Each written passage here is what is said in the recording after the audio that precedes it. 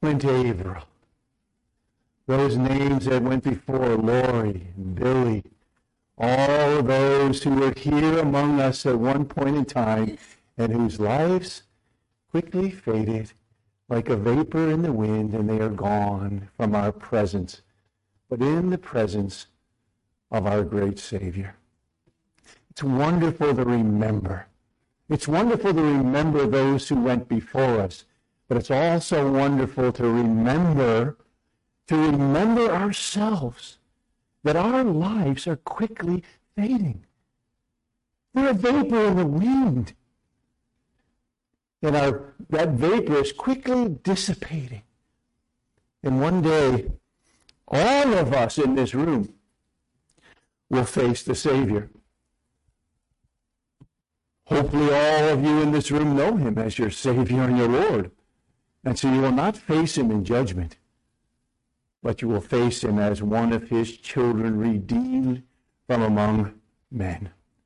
What a wonderful Savior we have. What a wonderful Savior we have. We'd ask your prayers as we leave tomorrow morning, bright and early, for heading out to Chicago. We'll be out in Chicago for a couple of weeks, Chicago, Kentucky area, Missouri area for a couple of weeks. We'll be out with our daughters. I've already shared this with you, but I'll share it again so it'll be fresh in your mind, so you'll be able to pray for us. We'll spend a few days with Kim and Larry before they head back to the Philippines. They'll be bringing their son Tyler out to Calgary, Alberta this week and dropping him off there. And I know that my daughter and my son-in-law will be shedding lots of tears as they leave him behind, not only halfway across the country, but on the other side of the world when they head back to the Philippines at the end of this month. So I'll be praying for them as well in that. And then we'll be heading to spend some time with our daughter Abby and Daniel. They'll be coming down to meet us, and we'll have time with 7 of our 8 grandchildren, which always makes the time wonderful. And so please be praying for us as we make that trip. Turn with me again to the book of Ephesians. The book of Ephesians. Over the last couple of weeks, we've been looking at who we are. Who we are as those who have come to know Christ as our Savior. And we went through the first chapter of this wonderful letter, this wonderful epistle. And there he told us, he wrote to us under inspiration of the Spirit of God, who we are in Christ and the blessings which we possess in the heavenlies in Christ Jesus our Lord. And we're not going to go back and reiterate or go back and review all of those things again. But know who we are is so important when you get to the latter portions of this letter. As I said in the first message we had, the first chapters in Paul's, just about all of his epistles, in fact, I believe it's in all of his epistles, the first chapters, he sets down doctrine, he sets down truths, he sets down things that he wants to teach, that he wants to encourage the believers in, that he wants to challenge them in. And then in the latter chapters, he puts practical application to the things he has taught. He says, now these are the things that are true, these are the facts, this is what you need to be doing as a believer in the Lord Jesus Christ. Now do them. Now you are a saint, now act like one.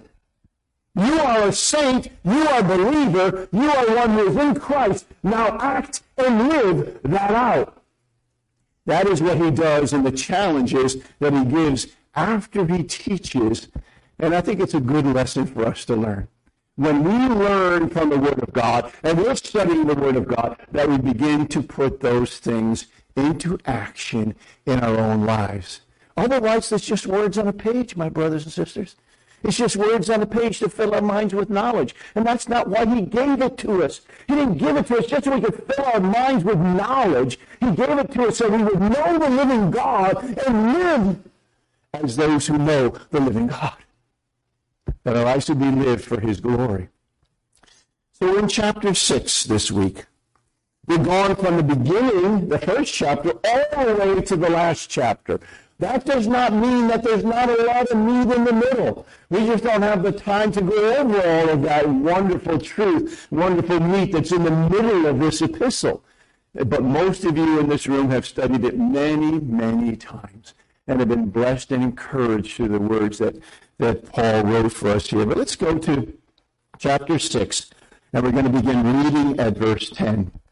Finally, my brethren, in conclusion, my brethren, be strong in the Lord and in the power of his might. Put on the full armor, the whole armor of God, that you may be able to stand against the wiles of the devil. For we do not wrestle against flesh and blood, but against principalities, against powers, against the rulers of the darkness of this age, against spiritual hosts of wickedness in the heavenly places. Therefore, take up the whole armor of God, that you may be able to withstand in the evil day, and having done all, to stand. Stand therefore, having girded your waist with truth, having put on the breastplate of righteousness, having shod your feet with the preparation of the gospel of peace, above all, taking the shield of faith, with which you will be able to quench the fiery darts of the wicked one, and take the helmet of salvation and the sword of the Spirit, which is the word of God, praying always with all prayer and supplication in the Spirit, being watchful to this end, and with all perseverance and supplication for all the saints. And may the Lord add his blessing to the reading of this portion of his precious word. And let's pray together. Father, how we need you in our lives. Father, we ask that you would bless and encourage and strengthen us through your word, through the power of your Spirit working within us. May he be the one who is teaching our hearts as your words are taught today. Lord, bless and encourage, for we ask it in Jesus' name and for his sake. Amen. In the very first message I gave on this series, I made this statement. I'm going to reiterate it again this morning. The world in which we live presently, the country in which we live presently, is in a mess. It's in a mess. And if you didn't realize that, you've been living under a rock somewhere. The country in which we live and the world in which we live is in a mess. And this reality continues to bombard us day in and day out. If you watch the news at all, if you live in this society at all, it's bombarding you day after day after day. Charles Colson, in his book, I believe it was, How Now Shall We Live? And some of you know Charles Colson, you know his ministry, you've read his books. He said this: life is a mess, and theology must be lived out in the midst of that mess. Genuine Christianity is a way of seeing and comprehending all reality. It is a world view. What is our world view? What is our world view? Our world view is reflected by who we are. By who we are. That's why we studied those first portions. America is no longer, my friends, America is no longer the country that some of us remember. Some of us remember so clearly. Where we could, as kids, go out in the morning, play in the streets all day, wander around the neighborhood, and come home, and our parents didn't even worry. The neighborhood where the things were not being taught to us in school that we ought not to be taught in school. It just wasn't so in the America that my father grew up in, the America that I grew up in until this age in which we live now. The America that we live in, the country that some of us remember, the culture and the society around us is rapidly changing. And it is increasing in its speed in the changes that are taking place, to a point where unless the Lord intervenes in some special way and some special revival takes place, we are heading on a crash course that's going to lead us into a situation that there's no escape from any longer. No escape from any longer. The set of shared values, shared attitudes and goals and practices that characterized America, the so-called moral fiber that used to be a part of this culture, doesn't mean that there wasn't immorality. There always was. There always has been. But the moral fiber of this country has been eroded away. It's eroded away. Slowly and relentlessly, it is being replaced. And a change in our culture has been occurring, whether we like it or not. Whether you can define culture or not, we know what the culture is. And we know that it is quickly changing. We know it's quickly changing. I think most of us in this room would agree with Paul, as we mentioned in our first message and we mentioned in our second message, that we as the church in this age are living in perilous times. We are living in perilous times.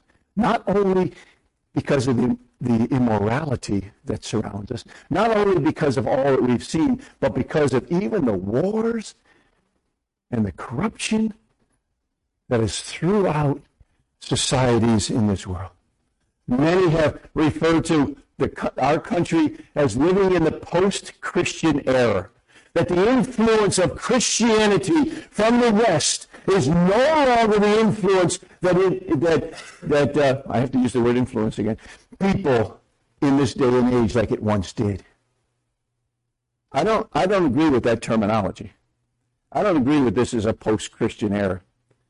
The post-Christian era will come when the Lord says it comes. Because he is building his church, and the gates of hell will not.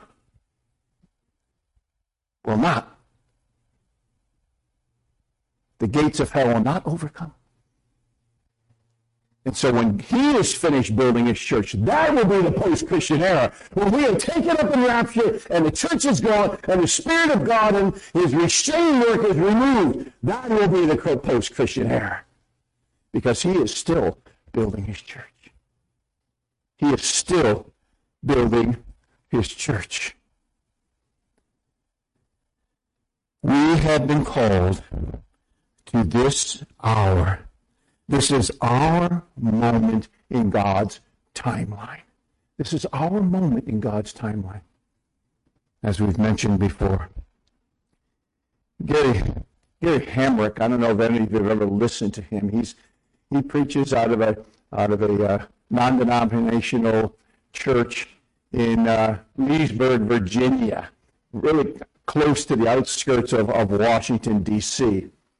And he's been preaching there since 1987, the same year that we were commended to the work. He was commended to the work there, and he's been preaching and pastoring in that work for all those years. And he wrote this, and John would be very proud of him because he uses this alliteration method. And he says this: there are three kinds of churches in today's world. Three kinds of churches. Some will be complicit, participating in the culture without standing against it. And we see those all over. You just drive around town and you'll see those who are complicit. And they're proud of being complicit. They'll put their banners out front to show that they're complicit with the immorality that we see around us. And they don't stand against it. Some, he said, will be complacent. Some will be complacent, disagreeing with the culture, but not actively opposing the culture. Just being in agreement that it's wrong, it's not good. Then there are those who will be courageous churches, saying what needs to be said and doing what needs to be done and accepting the consequences without self-pity or without anger. What kind of local church are we? We are certainly not, and we are not complacent. But we need to be courageous. We need to be courageous to say what needs to be said and to stand where we need to stand. Immovable, unmovable in the truth of the Word of God without compromise. Without compromise. Which type of local church are we? We know who we are in Christ. We know who we are in Christ. And how does that work itself out in our day-to-day lives as believers and as the church? This local expression of the visible church. We as believers in the Lord Jesus Christ who still hold to the literal truth of the Word of God should not walk along the same paths as those who do not know Him. Now, it sounds like a rather obvious statement. It sounds like a rather clear and obvious statement. But we have a tendency to drift into adapting to the culture around us, and therefore we need to be warned. We have a tendency to drift. You see, culture is developed over periods of time. It doesn't happen in a moment. Culture isn't changed by a moment in time. It's changed over decades of time. And for decades of time and years of time, the culture has been eroding in which we live. Over time, little by little, these things change. And little by little, we tend to adapt to the culture around us. We tend to adapt. What we do, we're human beings. And because it comes on so slowly, we adapt to it as it moves along. And then suddenly it gets to a point where you say, how did we get here? Well, because little by little, the church accepted. The church was complacent. And the church is always years behind, it seems. At least it seems that way to me. We have come to the point where we need to declare where we stand. Where do we stand? Where do we hold our ground in this culture in which we live? Where are we holding our ground? Are we those who prepare our hearts and souls and are ready to be canceled, ready to be shamed, ready to be called haters, when our hearts are not hating? Are we ready in this world in which we live to be canceled by those around us? To be shamed?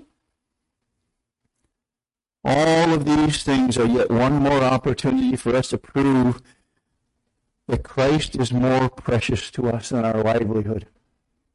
Christ is more precious to us than our reputation. Christ is more precious to us than even our families. And our allegiance to Christ means we cannot stay silent and hide. We cannot stay silent and hide. Actually, that's wrong. We can't stay silent and hide. But it's not the right thing to do. We can't stay silent and hide. But one day, one day myself, I will stand before the Lord Jesus. And I will look into His face. And He will ask me, the gifts that I have given to you, the gifts that I gave you, the privileges that you had, how did you use them for my glory? When you had to stand up for truth, and yet you chose not to, even though I blessed you with everything you needed to stand up, what will we say in that day? What will we say? I didn't know. Well, you did know. What kind of people will we be going forward in this culture in which we live? We are those who must be aligned with the Scripture. We must be those who walk with the Savior. Sometimes, and it's becoming more and more frequent, that political issues are forcing us into a moral corner. And there we must choose what we're going to do in that corner. Are we going to stand up against the forces of evil? Or will we cower in the corner, cower in the shadows? It's a question we have to ask ourselves. As individuals, we have to ask ourselves these things. Are we ready? Are we ready to choose sides? Are we ready to choose sides with the world or with Christ? It's coming to that. It's coming to that. Are we going to change? Are we going to choose sides? There was a time not long ago when I could disagree with someone's lifestyle, and I could tell them that I disagree with their lifestyle, and they wouldn't hate me. They would just say we disagree, and we could still be friends. It's not true anymore. It just is not true anymore.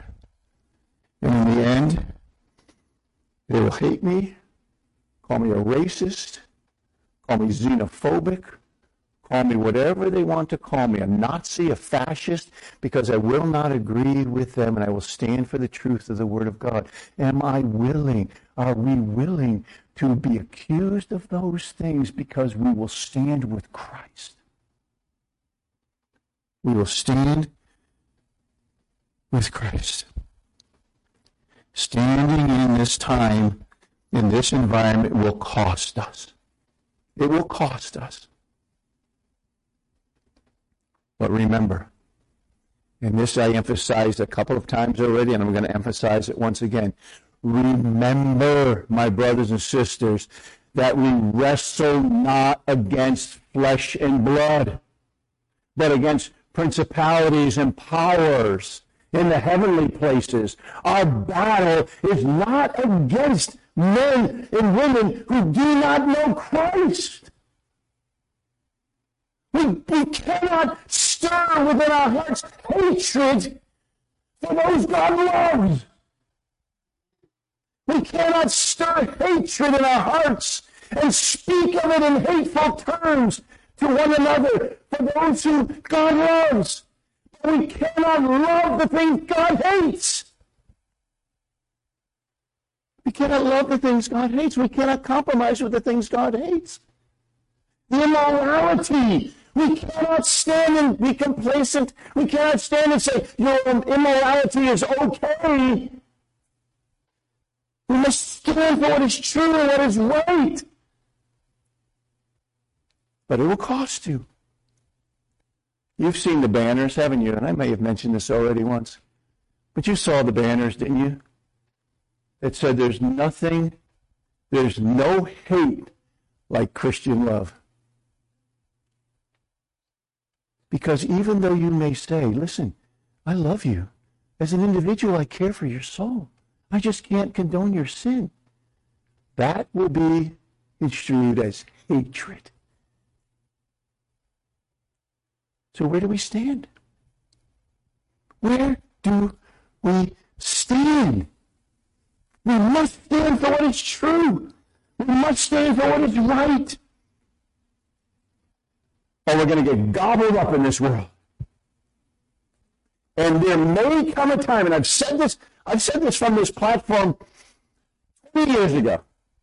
I said there may come a time when someone's going to come in and demand to be put into fellowship whom we cannot allow to come into fellowship, to break bread around this table, to remember the Lord with us because they are living in immorality. And because we do so, we will be reported to the law. There will be lawsuits put against us. We will be called haters. There will be protesters, and the church will go underground. Because either we will stand for what is right, or you will fall into the path of the enemy of your soul. You have to make a choice. So we saw, I bet you thought we were never going to get to chapter 6, and we're almost not going to get there. So now I have to come back on the 30th. But you see here in Ephesians chapter 6 what we saw in chapter 1. You see that God has provided for you and for me everything we need in this battle against the forces of wickedness in this world. Not against people, against the force of wickedness in this world, where we stand our ground. We do not move. We stand our ground. All the things that he has given to us, all the blessings that he has provided for us, he now applies here in chapter 6. And now we are to appropriate these things into our lives. You see, this picture of the soldier is an analogy. And when you deal with analogies, anytime you deal with an analogy, but particularly when you deal with analogies, or you might even call this an extended metaphor, it's an analogy. He's using this analogy.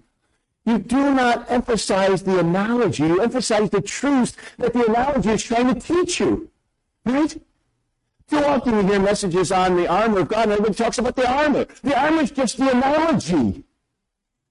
It's what the analogy is pointing to, the truth that it's pointing to that is important.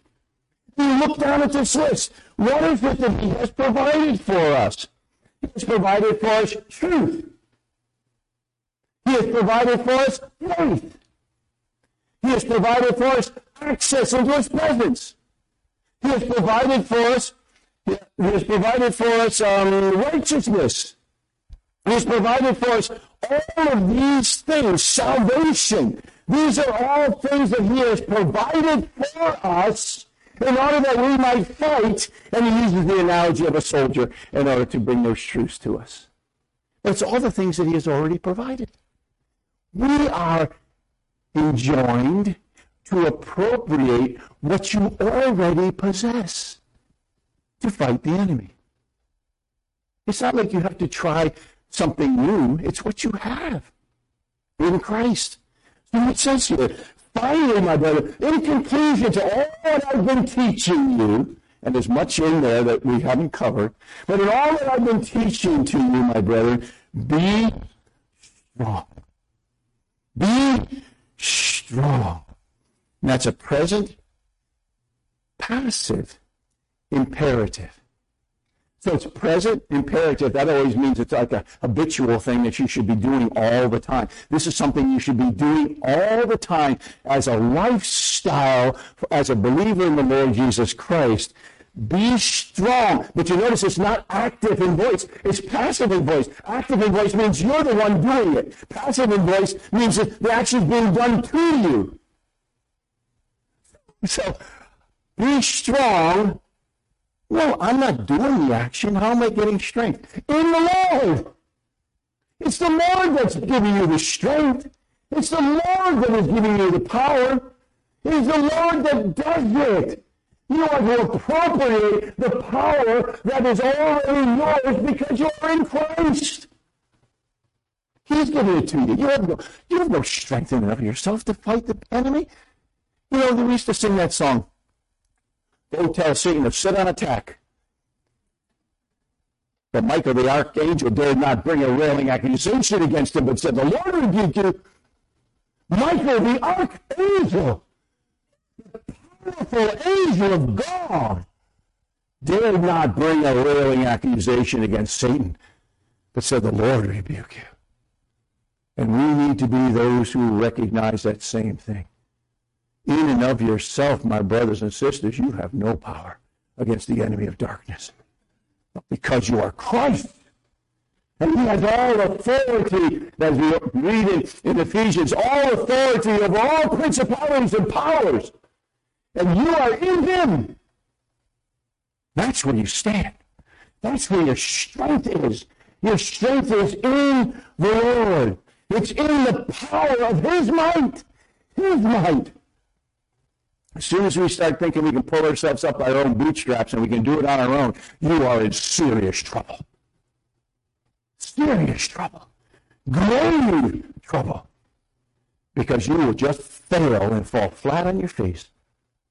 We are those who must be yielding ourselves over and over to the one who is our power and is our strength against the enemies that confront us. Without Him, we cannot stand in that day. So he says this, finally, my brethren, be strong in the Lord. My brethren, be strong in the power of His might. Two different words. One has this idea of just the strength, the power, and the other one has this idea of this mighty, immense, and powerful. When he talks about might, the word that he translated, it's there, might. There is no one more powerful than the God who we serve. Is that true? Do you really believe it? There is no one more powerful than the one who is in you. No one more powerful. So he says, put on the whole armor of God. Put on the whole armor of God. Now this is an aorist imperative, which presents some very interesting things, because he's going to use that over and over again in this section. He will use this over and over again, and the voice is middle. So it's a aorist middle imperative. So the imperative is the command, right? Aorist has no relationship to time. The aorist tense really doesn't relate to past, present, future. It's more or less a statement, a factual statement that's being made. And now it's in the imperative, so it has this idea of making a one-time event. It's more of an aspect than it is a tense. He says, so he's saying here, put on the armor of God now. Right now. It is a simple text. It forms a command that you're expected to do, and it's a fulfillment in a single event. You, as believers in the Lord Jesus Christ, put on the armor of God as an event right now. Because usually a lot of times the aorist with the imperative has the idea of do this and do it now. Do it now. Appropriate what God has given to you now. As a single event in the sense that that's why it's often translated a past tense. Because it's a single event. Do it. Put it on. Put on the whole armor of God. It's His armor that we put on. It's what He has provided that we exercise in order to defeat the enemy of our soul. Put on the whole armor of God. And that, in closing, I just should emphasize the idea too that when it's in the middle voice like that, it means you're participating in the action. So it's not like when it's in an active voice, you're doing the action. When it's in the passive voice, the action's being done to you. When it's in the middle voice, it has the idea that you're participating in this action. You're participating in the action. You're not solely doing it, but you are participating in it. So he commands, as a one-time thing, put on the armor of God. It's what God has given to you. Now appropriate it to your life. We have a responsibility there. There's a responsibility there for us. Put on the whole armor of God that you may be able.